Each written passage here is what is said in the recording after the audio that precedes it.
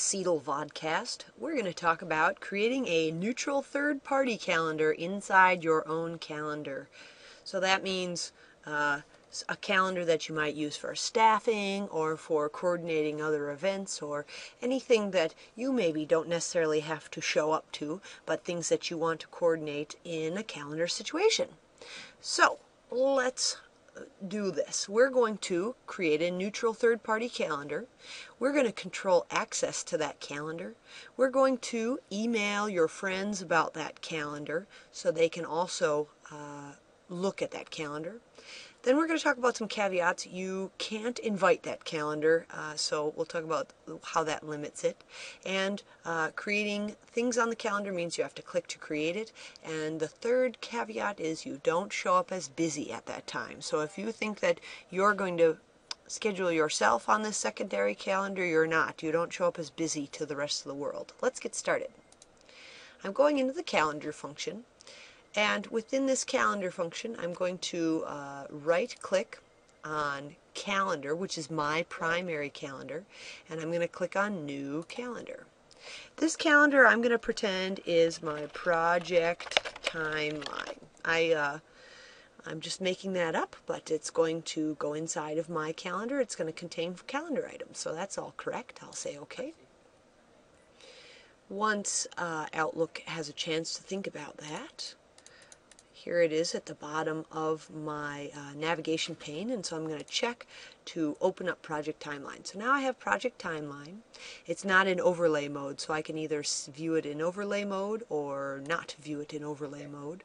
If I needed to add things to this Project Timeline, I could just simply click on the day and add an event. So that's a full day event. Let's go down. Well, it's already due. And the other thing I could do was add a meeting. So there's an event and a meeting, which I'm both overdue for.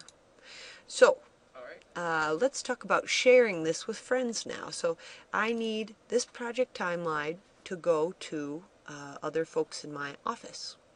So if I right-click on this, I can go to Share, and I can share the calendar. So I get the email calendar and the share calendar. Be aware that those are two different functions. Email calendar is going to package it up and send it along, so it's kind of like a static copy. Share calendar means I add something to the project timeline and you see it. So let's click on Share Calendar. Okay, and so now I'm going to add some other folks in my office, and they get to see that. The other thing, I might want the recipients on this list to add, edit, delete items in this calendar. Here's the project. So when I hit send, this is going to prompt them to open this calendar inside of their Outlook calendar. So I'll say yes, and there it goes.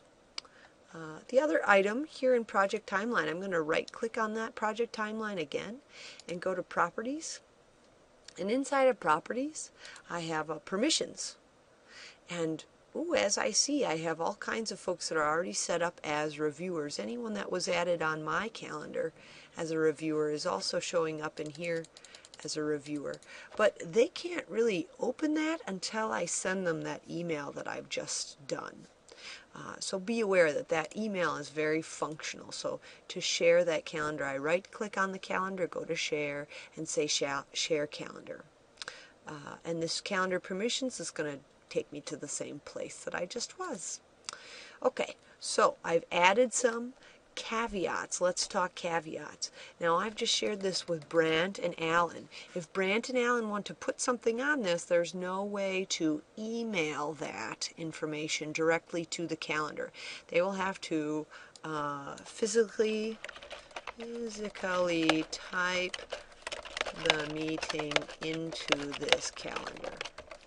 Okay, so yes, okay. And that's the only way to kind of add things onto this. Now, maybe I wanted to share this with someone outside of my organization. In that situation, the share email calendar, this is appropriate. And this goes through a really neat little function which zips up the calendar into an HTML layout and lets them see things of what's going on when. And that's that email calendar function.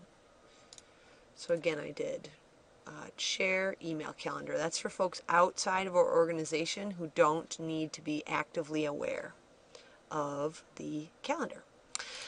So let's go back to our mail and make sure we hit everything. And we don't, and again, if I did a busy search, I would not show up as busy in those times that I've entered information into my secondary calendar. So it's not going to reflect on me. And I can't invite anything to calendar. I've been asked this a lot of times. I've really looked for the answer and I haven't. But hey, if you know the answer, I'm interested. That's about it. Contact CETL for any other information you need.